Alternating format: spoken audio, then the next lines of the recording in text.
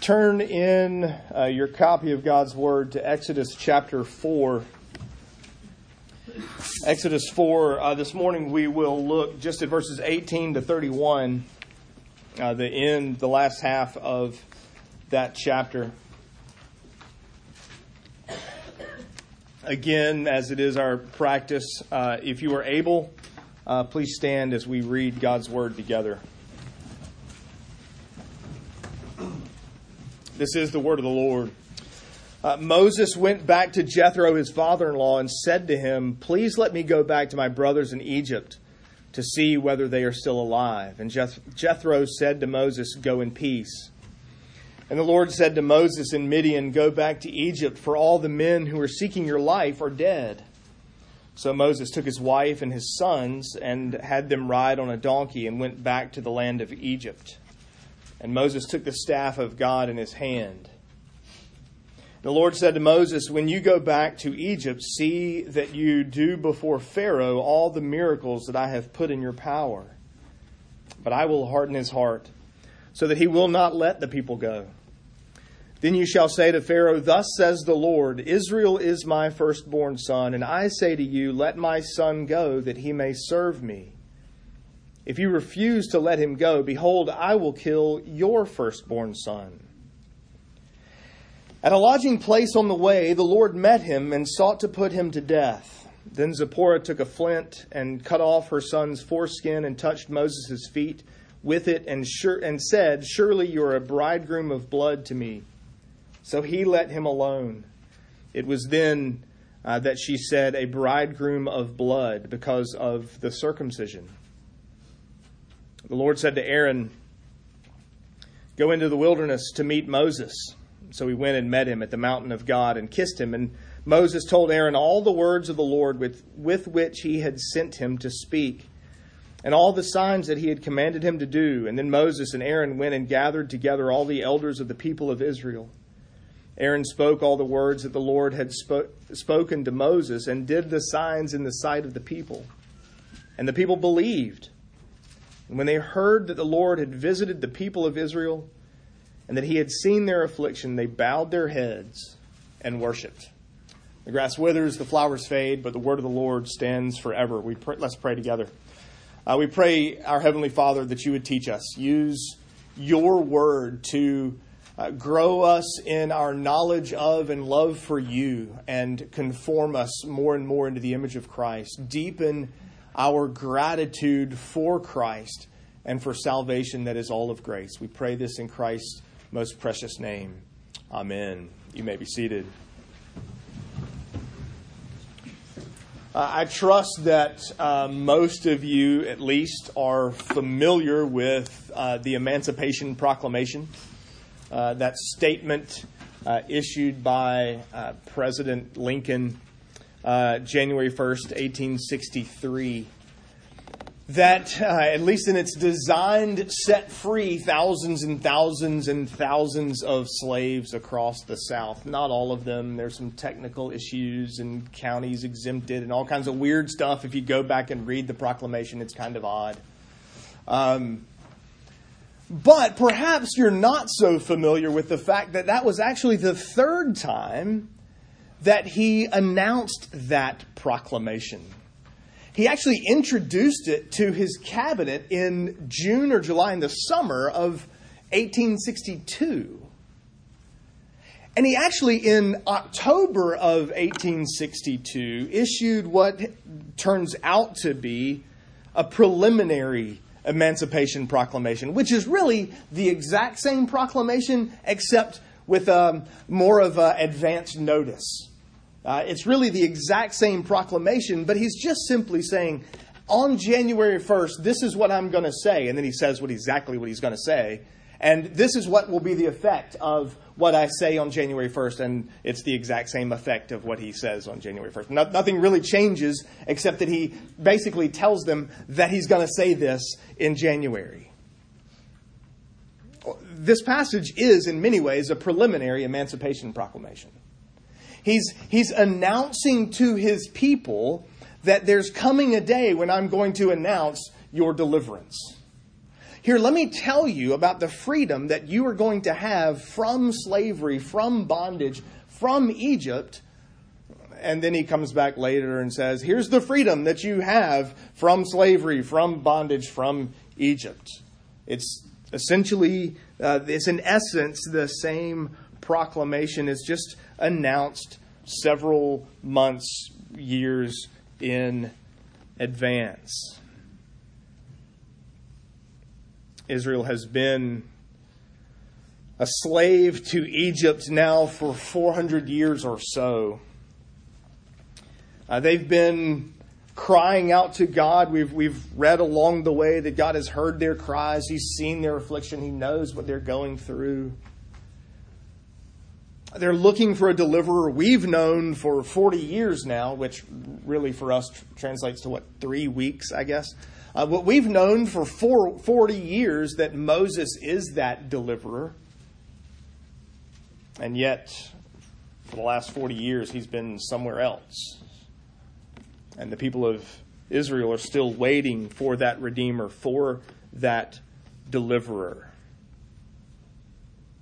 And so in this passage this morning, Moses shows up with a preliminary emancipation proclamation, a declaration of the freedom of God's people.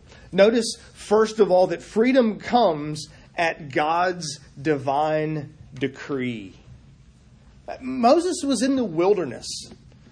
He's tending to his father-in-law's sheep. And it's there that he met that burning bush. Moses wasn't looking for God. Moses wasn't looking for a burning bush. Moses wasn't out looking, trying to figure out hey, sheep, let's go this way because I'm pretty sure God's over here. Moses isn't out looking for God. He's not looking for him there on Mount Horeb, which is Mount Sinai, the same place.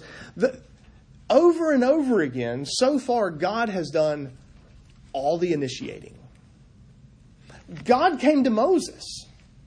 Moses is just being a shepherd. He looks over and sees this bush that's on fire, but not exactly on fire. But there's fire on it, but it's not getting burned up. We've been down that road. And it's there. It's from that bush that God calls Moses.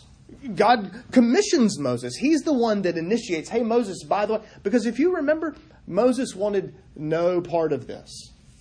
Like, Moses literally tried every possible objection and excuse and explanation and nuance and twist and turn. Anything he could do to convince God, ultimately, God, you're wrong.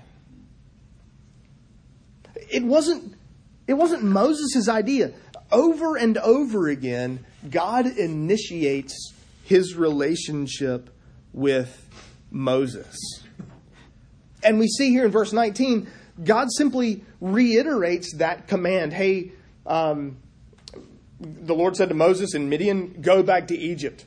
All the people that wanted you dead are also, they themselves are dead. So you're safe, you can go back. And he gives Moses precise instructions. We've seen these instructions. We've watched as he rehearsed the staff, throw it on the ground, it becomes a serpent, pick it up, it becomes a staff again. We've watched all of this. And God has given to Moses the words to say and the miracles to perform. God initiates every bit of this. The deliverance of God's people is God's idea. God's the one bringing this about. God initiates this relationship with Moses. But it's not just the initiation of the relationship that comes from God, because you see in verses 21 and 22, Moses, when you get down to Egypt, here's what you're going to do. And here's what you're going to say. And here's how this is going to go. Moses, Pharaoh isn't going to respond the way you might expect him to respond.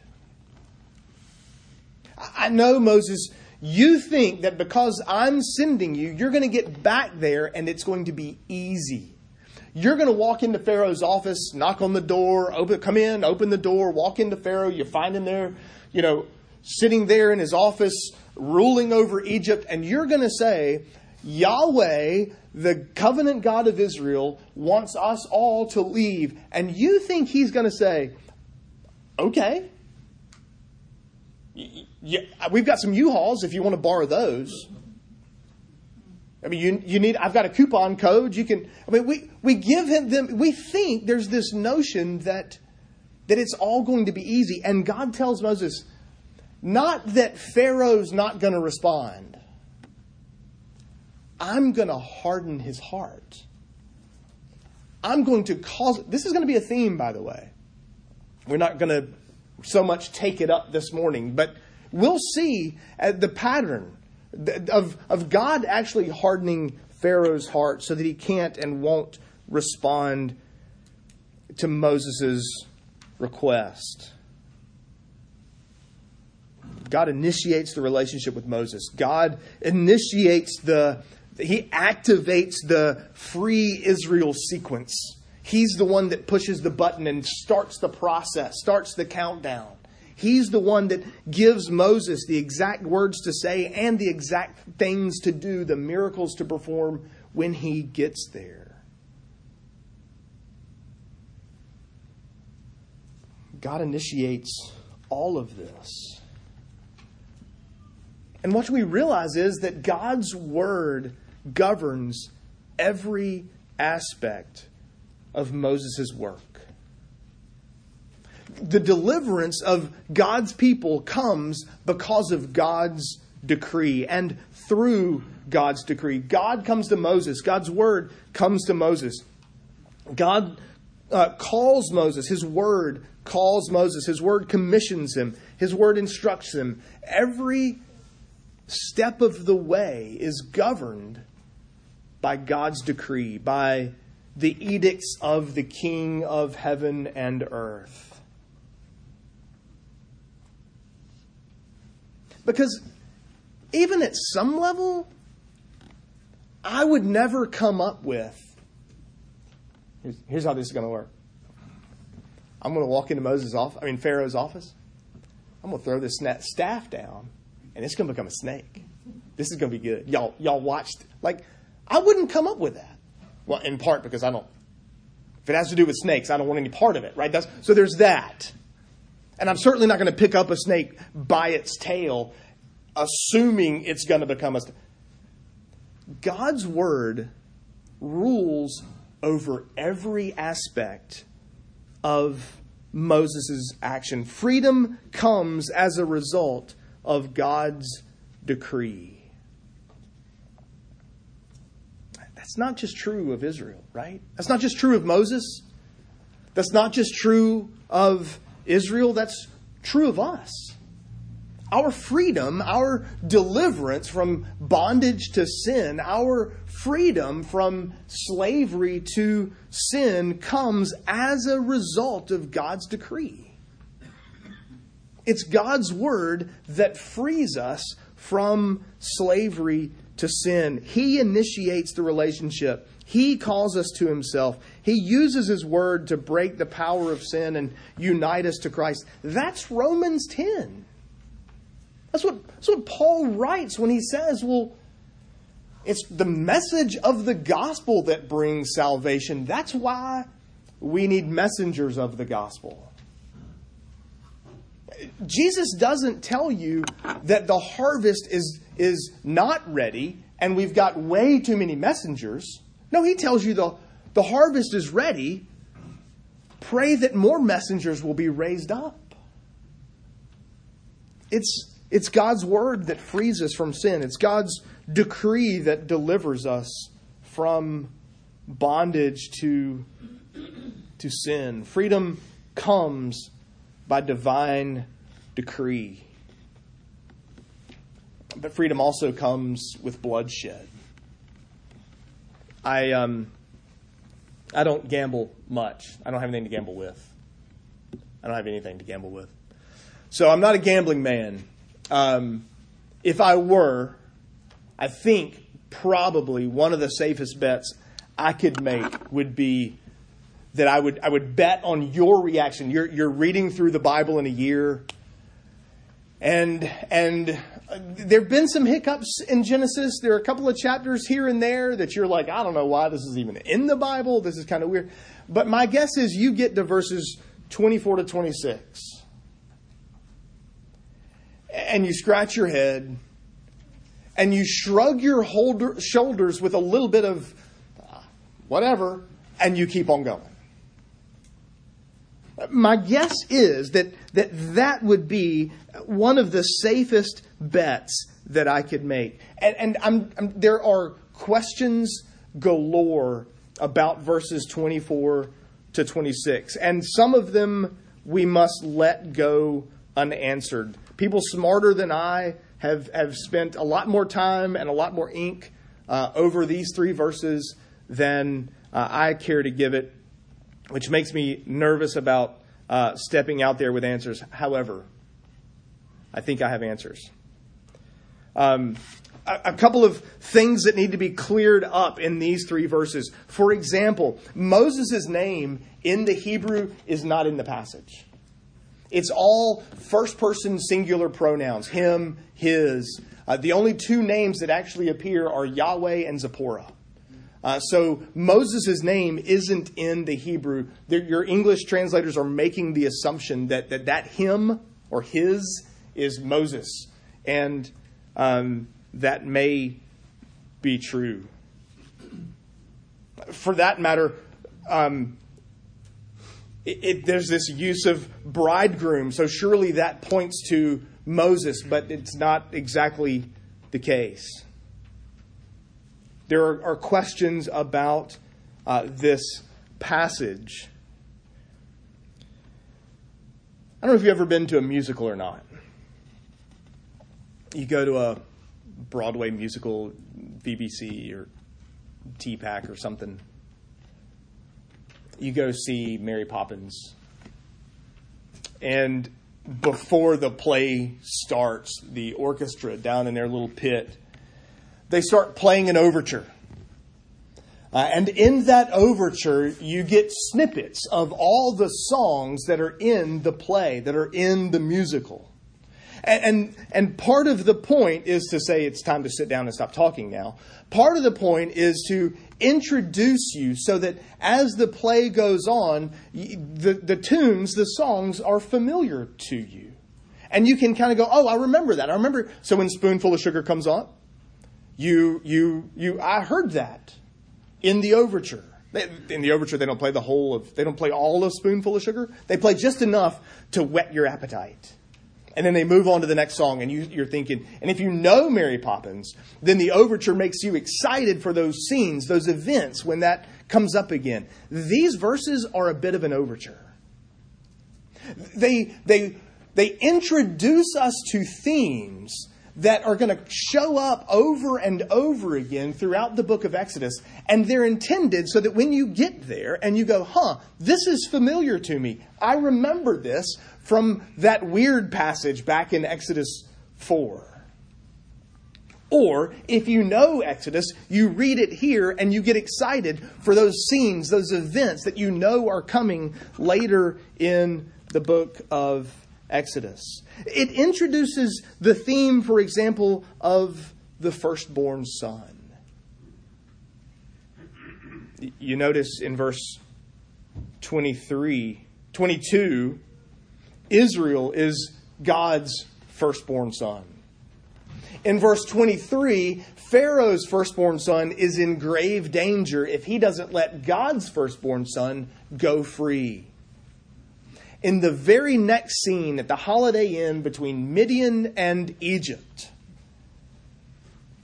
Moses' firstborn son is in danger of losing his life because he has not yet received the sign of God's covenant faithfulness, God's covenant promises in his flesh. And once again, a woman comes to the rescue.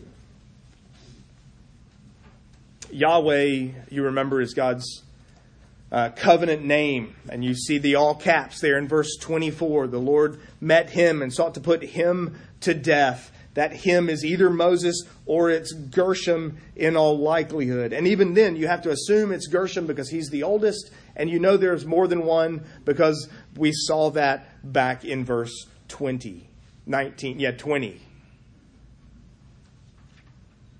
Yahweh shows up in this hotel room and he's prepared to put him to death. Presumably Moses for being disobedient to God's commands. Zipporah grabs a knife, circumcises Gershom, their firstborn son, and touches that foreskin to his feet. Moses's or Gershom's.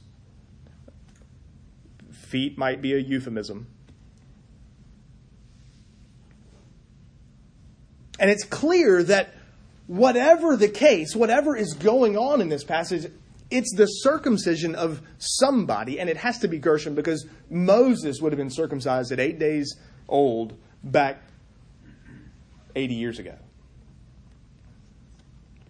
It's clearly the act of circumcision that satisfies the wrath of God in this passage. God's prepared to pour out his wrath and judgment on Moses, on Gershom, on their family, and it's circumcision that puts off that wrath, that satisfies the demands of the law. And the reality is, bridegroom in verse 26 is actually the same word that's used back in Exodus 3, verse 1, to describe Jethro, who's Moses' father-in-law. It's clearly not Moses' bridegroom. The point is the word is more general than bridegroom. It's any sort of covenant relative, mother-in-law, father-in-law, son-in-law. It's used for all of those different relationships in Scripture. And the picture then is that Zipporah is announcing this child who is my physical relative is now a covenant relative. He's now received the sign of the covenant in his flesh. You remember circumcision? It's been a few years since we preached through Genesis, but back in Genesis 17, God introduces circumcision as the sign of the covenant. He promises to Abraham his presence, he promises a people, and he promises a place. And then he passes through those chopped up pieces of animal. Cut these animals in half, you pull the halves apart, it makes this bloody stomachs and kidneys and who knows what else lining this path. And the intent was that two people entering into a covenant would both pass through those pieces. And the aim is, if I fail to do what I've promised I will do, then let what has happened to these animals happen to me. Abraham didn't pass through those pieces. God alone did.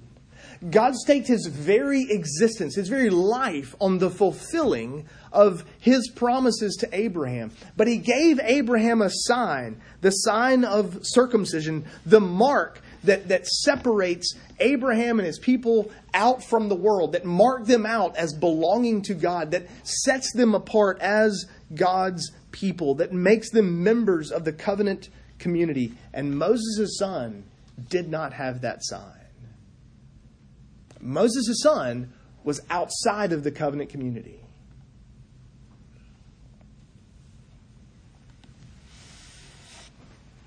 And so God appears to kill, ready to put him to death until blood is shed to satisfy divine justice, to satisfy God's wrath. As the Redeemer, as the prophet of God going back to Egypt to deliver Israel, Moses had to be above reproach. And that means your children have to bear the sign of the covenant in their flesh. He was expected to keep the covenant requirements that were given to Abraham and to his descendants. But it also reminds Moses that there is no forgiveness without the shedding of blood. You can't atone for sin without there being bloodshed somewhere. Okay, yes, that's written in Hebrews, and Hebrews wasn't written at the time that when Moses was 80 and on his way back. But it's still the same. The concept is still the same. Without the shedding of blood, there is no forgiveness of sin. That's why there was a bloody sign in the Old Testament. It's why we don't have a bloody sign today. It's why baptism, a much cleaner sign, has replaced circumcision, because the blood of Christ is sufficient. We don't need a bloody sign anymore for our covenant. You know, I can't help but notice Moses argued with God for a chapter and a half. All of Exodus 3 and the first half of Exodus 4, Moses enters into a debate with God. I mean, literally to the point of going, God, no, I'm not going to do it. You have to get Aaron to talk for me, or you've got to figure out something. He literally stomps and pouts and says no to God. I'm not going to do it. And God was patient. His son's not circumcised. God's not so patient. Makes you wonder if we don't have it backwards. We have this notion that baptism is, it's this thing we do. It's just a custom. It's just a sign. It's just a symbol. It doesn't really mean anything. It's not really a big deal. It's okay. I mean, plenty of people have been saved that were never baptized. I can only find one in the Bible, and he was on a cross at the moment of his profession of faith. But we sort of, baptism, it doesn't really matter. It's not really that big. But you can't argue with God. If you pour out your heart of fear and hesitance and uncertainty and disbelief and distrust to God, then I don't want to be anywhere near you because lightning's going to strike you. We have it backwards. Moses argues, and God is patient. Unfaithful to apply the sign of the covenant to his son, the angel of death is hovering over his bed in the Holiday Inn between Midian and Egypt. Maybe we should consider the sign of the covenant more important, at least, than we do. For us, the sign has changed to baptism. The recipients don't change, believers and their children. But the importance never changes.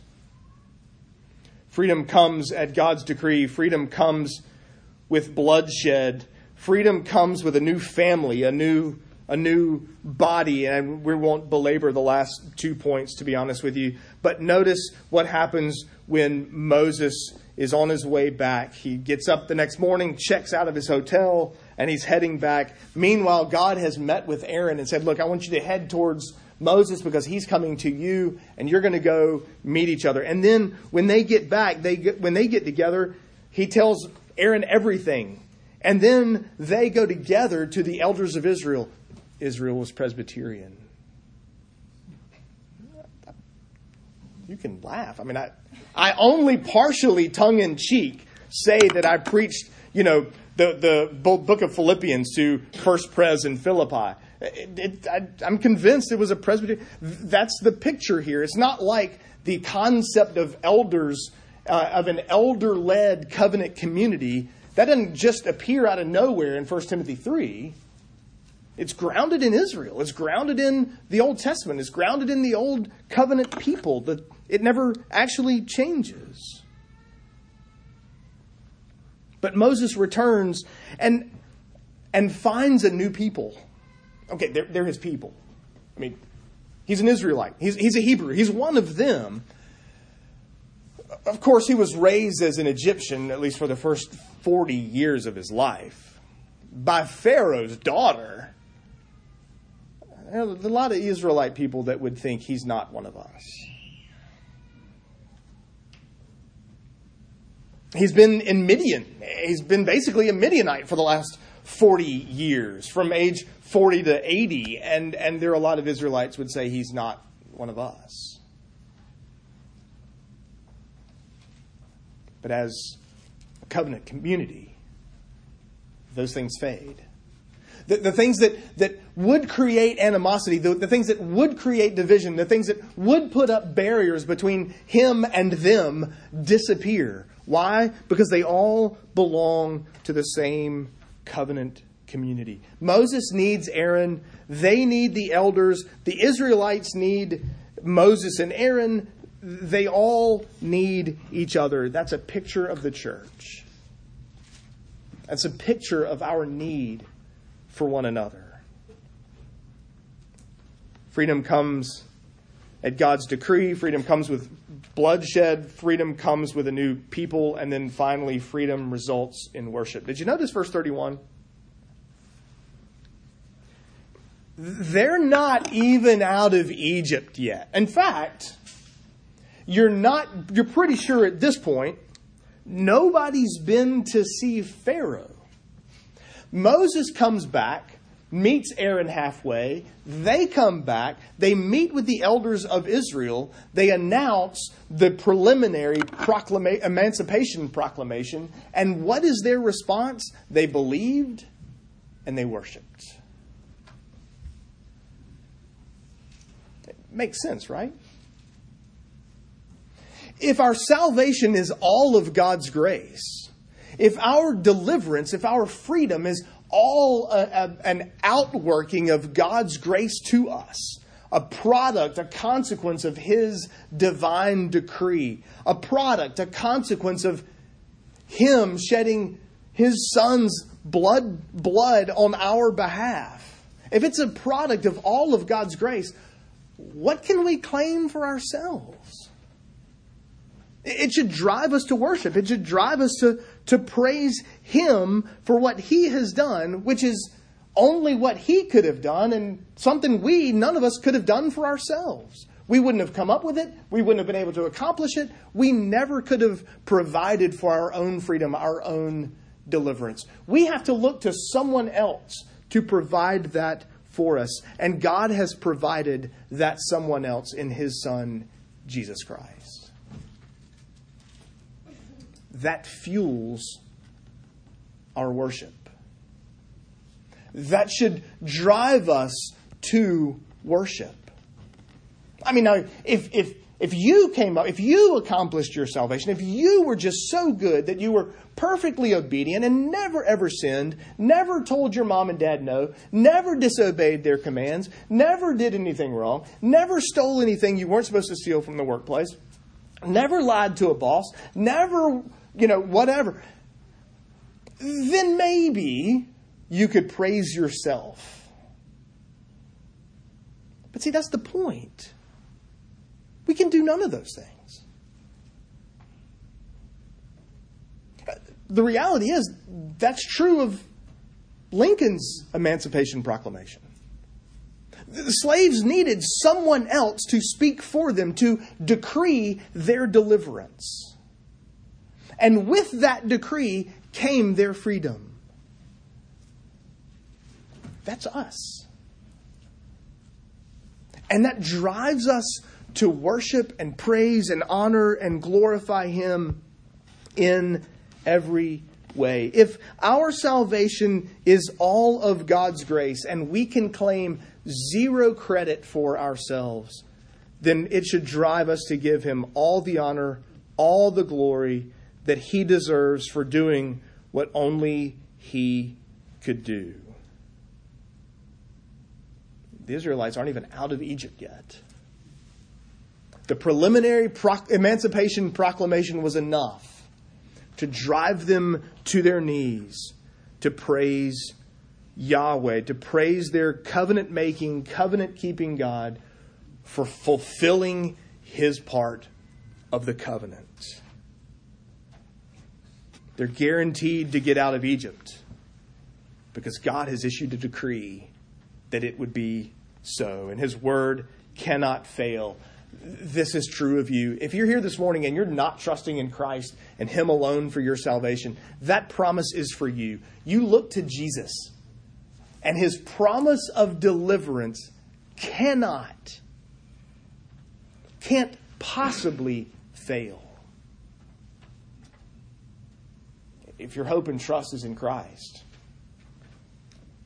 he's announced our freedom. He's declared our freedom from the penalty of sin for all who look to Jesus for salvation. His blood was shed so that we might be set free from the wrath and curse of God. Give to him the praise, the honor, and glory for your deliverance. Let's pray together.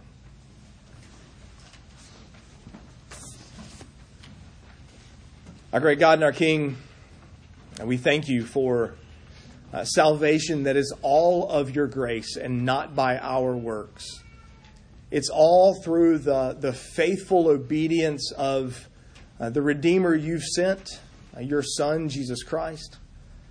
It's all through the blood shed, his blood shed on the cross to satisfy divine justice, to reconcile us to you. And so we pray that we would live lives of honor and glory and praise and worship to Christ our Redeemer. Would you grant us the grace even to that end? We pray in his holy name. Amen.